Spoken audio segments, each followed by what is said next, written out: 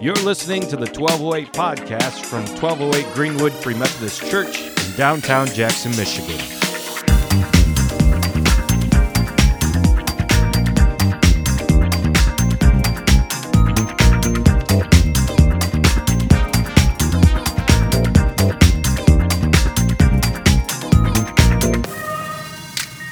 So earlier in our series on Isaiah, we saw that Israel was going to be kidnapped, exiled.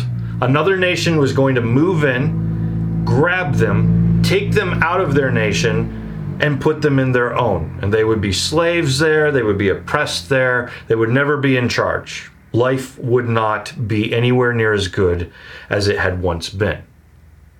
And the reason that this is going to happen is because Israel has been full of sin, it's because they've been worshiping false gods, and because they aren't listening to God anymore. So this is their punishment for that. But then last week, we saw the beautiful thing that is to come, that one day Jesus would be born, a Messiah would come, who would save them, who would make everything perfect.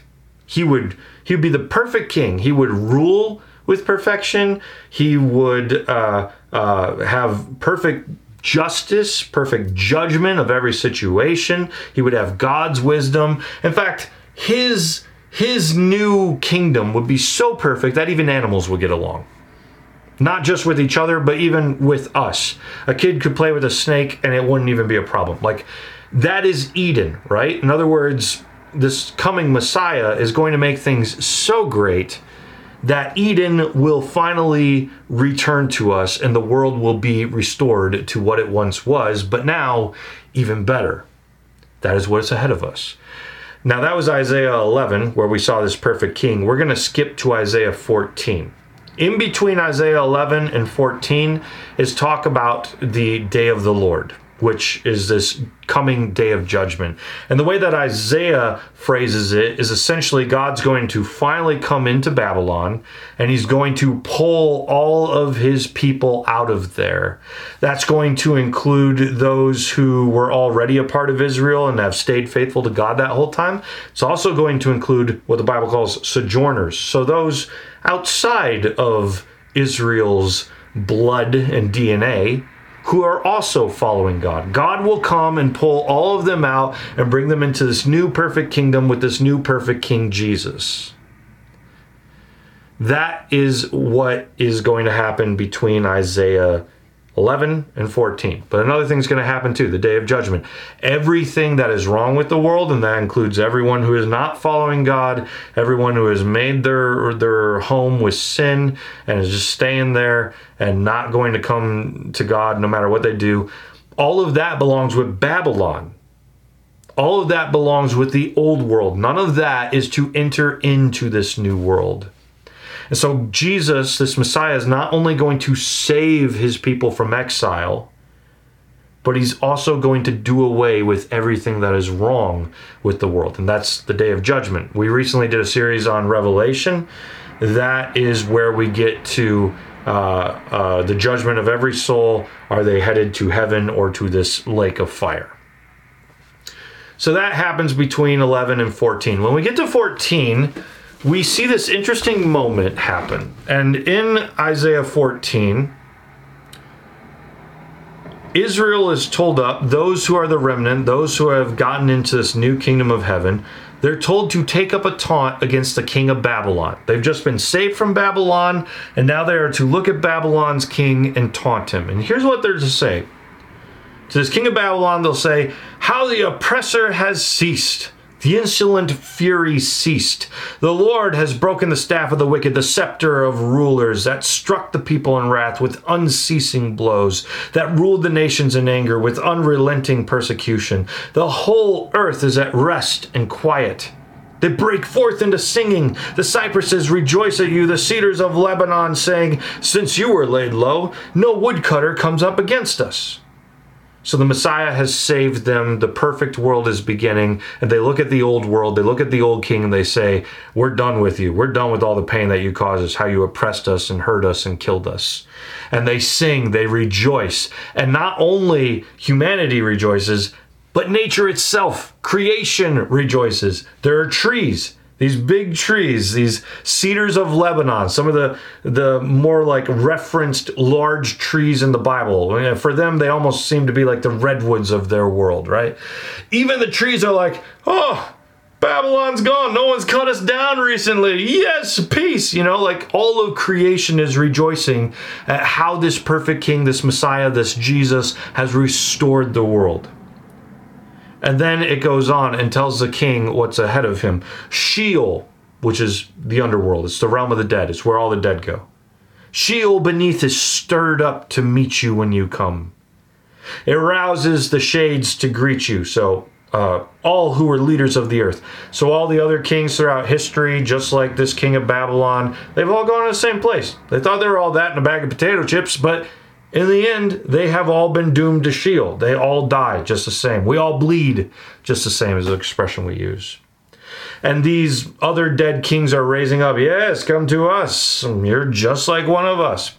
Says it raises from their thrones all who are kings of the nations. All of them will answer and say to you, you too, king of Babylon, you too have become weak as we.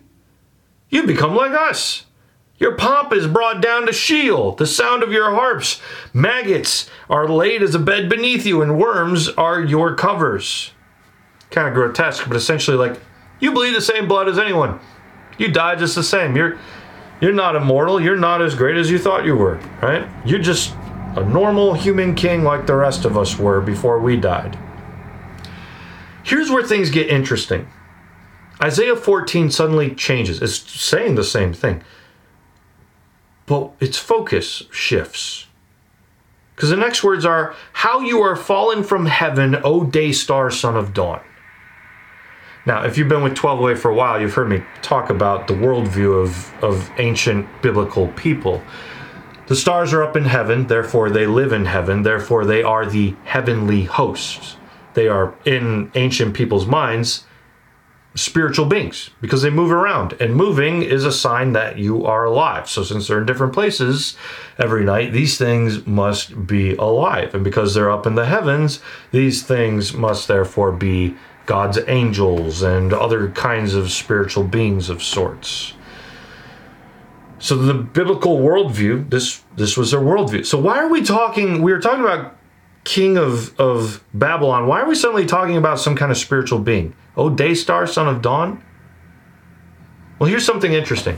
If you're wondering, like, traditionally what people have thought, oh, day star, son of dawn is, you don't have to look that far. You just got to go to when the Bible was translated into Latin. Because when the Bible was translated into Latin, the way that O day star, son of dawn gets translated, it's put into a word called Lucifer. Lucifer is not a word in our Bibles in English. It is a Latin word for this entity that people for so long have thought of as Satan. So we're suddenly not talking about the king of Babylon anymore. We're suddenly talking about Satan. How you are fallen from heaven, O day star, son of dawn, Lucifer, Satan. How you are cut down to the ground, you who laid the nations low. You said in your heart, I will ascend to heaven above the stars of God. I will set my throne on high. I will sit on the mount of assembly in the far reaches of the north. I will ascend above the heights of the clouds. I will make myself like the Most High, but you are brought down to Sheol, to the far reaches of the pit. We're on the same theme. Just like the king of Babylon thought he was great, and yet Sheol was his end. Just as he thought he was the best and reigning over everyone, and had all this insurmountable pride, and yet he bled the same as everyone and died just like all these other kings. So this spiritual being, this Lucifer, once thought he was the best, once thought he was the great. And he wanted to ascend to the best star of all the stars, the brightest star, the greatest one, God himself. And he wanted to overthrow God so that he could take control of all the other stars. It's ridiculous thinking. Like, what kind of pride do you need to get to that point? To think that a created being could somehow usurp the creator is just illogical. But when we see pride bubble up in people, sometimes it comes to this level of thinking, yeah, God, I know better than you do. And humanity, that's the whole story of sin. God said, eat whatever you want, don't eat from that tree. And then Satan comes along and is like, well, maybe you could. He thinks that he knows better than God, and we agree. Yeah, maybe you know better than God did. Pride, it's the sin that comes up over and over again, and when we give ourselves over to it, we are imaging Satan. And that's what the king of Babylon has done. He's given himself over to it, and so he has imaged Satan. Now, we went from king of Babylon to Satan, and then we just return right back to the king of Babylon. Those who see you will stare at you and ponder over you. Is this the man who made the earth tremble? See, man. We're not even talking about a star anymore. It's just man. Is this the man who made the earth tremble, who shook kingdoms, who made the world like a desert and overthrew its cities, who did not let the prisoners go home? All the kings of the nations lie in glory, each in his own tomb, but you are cast out away from your grave like a loathed branch, clothed with the slain, those pierced by the sword, who go down to the stones of the pit like a dead body trampled underfoot. And it's going to go on from there and basically taunt the king of Babylon. You think you're all that. Well, you're not. We have a lot of expressions today that explain what happened to Satan, that explain what happened to the king of Babylon. Expressions like, pride always comes before the fall. Or sometimes when we jokingly look at someone and say, you better humble yourself, because if you don't, you're going to mess something up. See, when we act in prideful, audacious kind of ways, God will humble us. And when we act those ways, we're acting like Satan, not like God. What's very strange is Isaiah's not the only person to be talking to a king one moment and then just alluding to Satan's story the next. The same thing happens in Ezekiel 28, where Ezekiel is talking to the prince of Tyre. You think you're all that, you call yourself a god. And then all of a sudden he switches and talks about how Satan thought he was all that. And then comes back to the king of Tyre. So it's not like Isaiah's having a psychotic episode. Oh, what was I talking about? I just switched and started writing about Satan. My bad. This is a prophetic technique. Ezekiel did it to Tyre and Satan, and now Isaiah's done it to Babylon and Satan. And here's another interesting theme that we'll see, since we just did a whole series on Revelation throughout last year. When we look at these kingdoms of this world, we come in contact with this other theme of Satan running them.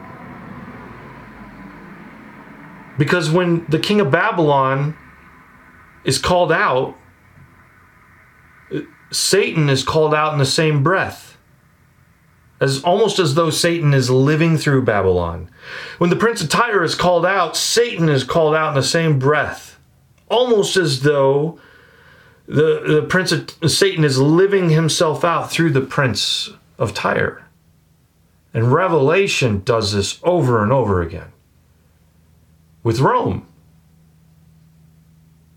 See, there's this 3-in-1 figure in Rome that sometimes scholars will use the expression, it's like an unholy trinity. You have the dragon, which is Satan, and then he rises a beast out of the water, and then another beast rises out of the land. And these chaos monsters just kind of represent complete and total chaos from all realms of the world, from the oceans, from the land. Nothing is stable. It's just complete chaos. And each one of these is connected right back to the dragon, as though the dragon is doing some marionettes. The beasts move when he makes them move. They're his puppets. And as you pay attention to what John says, he's very clear that these beasts represent Rome and they represent the emperor of Rome. And this unholy trinity lives out when Satan controls nations. And Satan controls nations when nations give themselves over to pride and to conquering and to becoming full of wealth and power and all of these things. When nations give themselves over to that kind of stuff, they embody the domination cycle that is Satan. And see, here's the thing.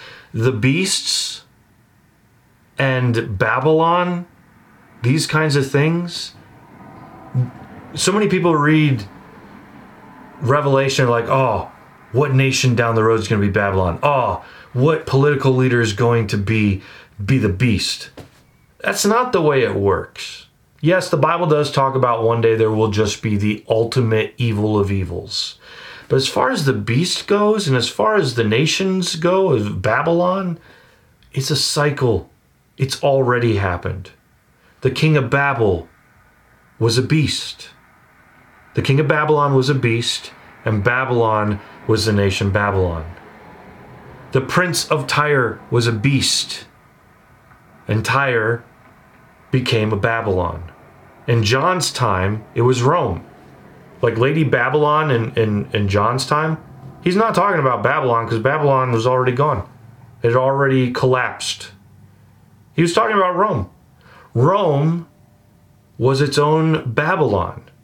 And the emperor of Rome, Nero, he was a beast. In fact, that's probably what 666 meant. The name of the beast, 666. It's clear that John wasn't writing to us. He was writing to his people. He says, one of you will have the understanding to understand this. So here's a number, 666. If you do an old system called Gematria, where Hebrew letters equal numbers, and you do the math, Nero's name comes out to 666. Now, if they really didn't mean Nero, they meant someone else, it was still someone in their time. Because John knew that his people would find someone in their churches who would understand what he meant when he said 666. That he wasn't speaking in a complete code that couldn't be translated for thousands of years. He was speaking in a code where someone else would just have to, oh, number game, I got this. Hang on, let me figure it out. So John's saying, like, the beast is here already. The beast is a cycle. Babylon is a cycle. And when we read what makes Babylon Babylon in Revelation, we have to be honest. America does all the same things. America lives out Babylon.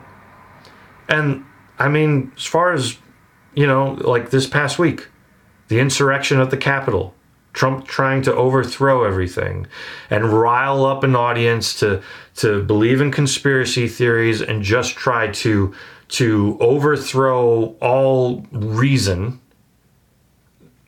In my opinion, that's acting like a beast. It's not the first time he's done it. I'm not calling Trump the beast. I'm just saying he's a part of the cycle at this point. It's happened too many times. You can make your own decisions, of course. But when nations give themselves over to Satan, these kinds of things will happen. Babylon and the beast, the unholy trinity of Satan, will always appear. Now, John tells us to fix our attention somewhere else. Isaiah told us to fix our attention somewhere else. We have the perfect king. We don't need Babylon. We have the perfect king. We don't need the king of Babylon. It's true today. We have Jesus. He is our king. If you are a Christian, then Jesus alone is your king. And anything he says is what you need to do. That's how kings work. That's what it means to be a citizenship. Have citizenship under that king's kingdom. Yeah, you live on the earth, but your real kingdom is heaven under Jesus. And so when you live by heaven, you are doing what you are supposed to do because your allegiance is in the right place.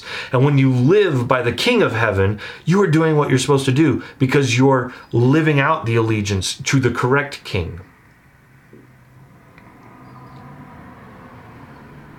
And one of the things that's happened lately is we've created this Christian nationalism where we look at the beast and we say, I know I've got Jesus, but maybe I can overtake this thing.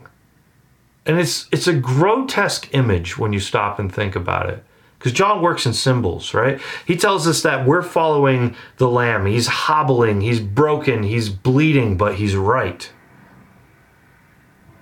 We wish that he looked more like a lion, but he's a lamb bleeding with his own blood. And he's right. And if we follow that lamb, then we are going the right way. But we look at the beast of this world who tries to look like a lamb. John says that he's got two horns like a lamb, but he hisses like a beast, like a dragon. We look at that beast and we say, well, maybe we can make you look more like a lamb with just enough makeup. Maybe maybe there's a lamb in there somewhere that we can work with. The grotesque image that we paint is we take King Jesus and the kings of this world and we say, maybe we can marry this together. Maybe we can make a relationship out of this. And that's what Christian nationalism is. If nationalism is following Satan, following the beast, then Christian nationalism is trying to marry our faith into that somehow, creating an image that does not line up with the gospel whatsoever and needs to be confronted and condemned. We follow Jesus or we follow the beast. Isaiah and John do not give us a choice to do both. Now, I am not saying that you don't impact the nations of this world, right? Prayer Jesus taught us is that we are to, make heaven on earth. Your kingdom come, your will be done on earth as it is in heaven. That means that the way we do politics, we're going to impact politics. That means the way that nations work, we're going to impact nations because we're God's prophetic voice against injustice. We see injustice, we call it out. That's part of what it means to be a Christian. So yes, we will impact the beast. But when we give ourselves over to the beast and worship it or try to pretend that the beast is the lamb because he's got horns like a lamb, that is something else other than Christianity. And we can't live that out. And this past week was perhaps one of the most visible times in America where we have ever seen just how prevalent that prophetic word against trying to make the beast Christianity is. It's heretical, dangerous, and blasphemy. And we have to call it out as it is. Follow Jesus. Follow the perfect King, the one who judges right, the one who has God's wisdom, the one who knows what he's doing. Live in his country, and as you live your life each week, allow his country to permeate the world's country around you. But do not give yourself over to the world's country and become it in order to try to cram Jesus into a box he doesn't fit in. Jesus himself saw that Satan has power over this world. It's part of the reason it was such a temptation when Satan's like, you don't have to take the cross. I got another way. Bow down, worship me. I'll give you whatever you want. And Jesus faced that temptation all the way to his death. Peter at one point comes up and he's like, hey, Jesus, you just said you're going to die. Far be it from you. That won't happen. Jesus rebukes Peter. Rebukes. That's a word usually used against demons. He's rebuking demonic thought. And then he looks at Peter and says, get behind me, Satan. In other words, that same temptation, there's another way. You don't have to die on a cross. You don't have to hobble. You don't have to be bloodied. You can rise up in power and pride and Babylon and Rome and Tyre. You can have all that. There's another way. At one point, Jesus has to run away to a mountain because he feared that they were all going to make him king. He's running away from temptation. And then when Jesus is in the Garden of Gethsemane, that's intentional. He's in a garden. He is at his own tree, choosing if he's going to eat the fruit or not of Satan, or give his obedience over to God. There he is in the garden, facing the temptation one more time. He says, God, not your will, but my will be done. If there is another way we can do this, could we please do it? But if not, just your will. And so many Christians have risen up with every Babylon that has come about throughout the centuries and said, I know Jesus refused this, but I'm better than that. And I can take control of this world and I can handle that power properly. And everything that acts like that and lives like that and gives its allegiance to that beast is doomed to die. Whereas those who keep their allegiance with Jesus live forever. And that is an important word from Isaiah, from Ezekiel, from John today. Sheol does not have to be the end for everyone. Because heaven is the end for those who follow Jesus. Because heaven is Jesus' country. Amen.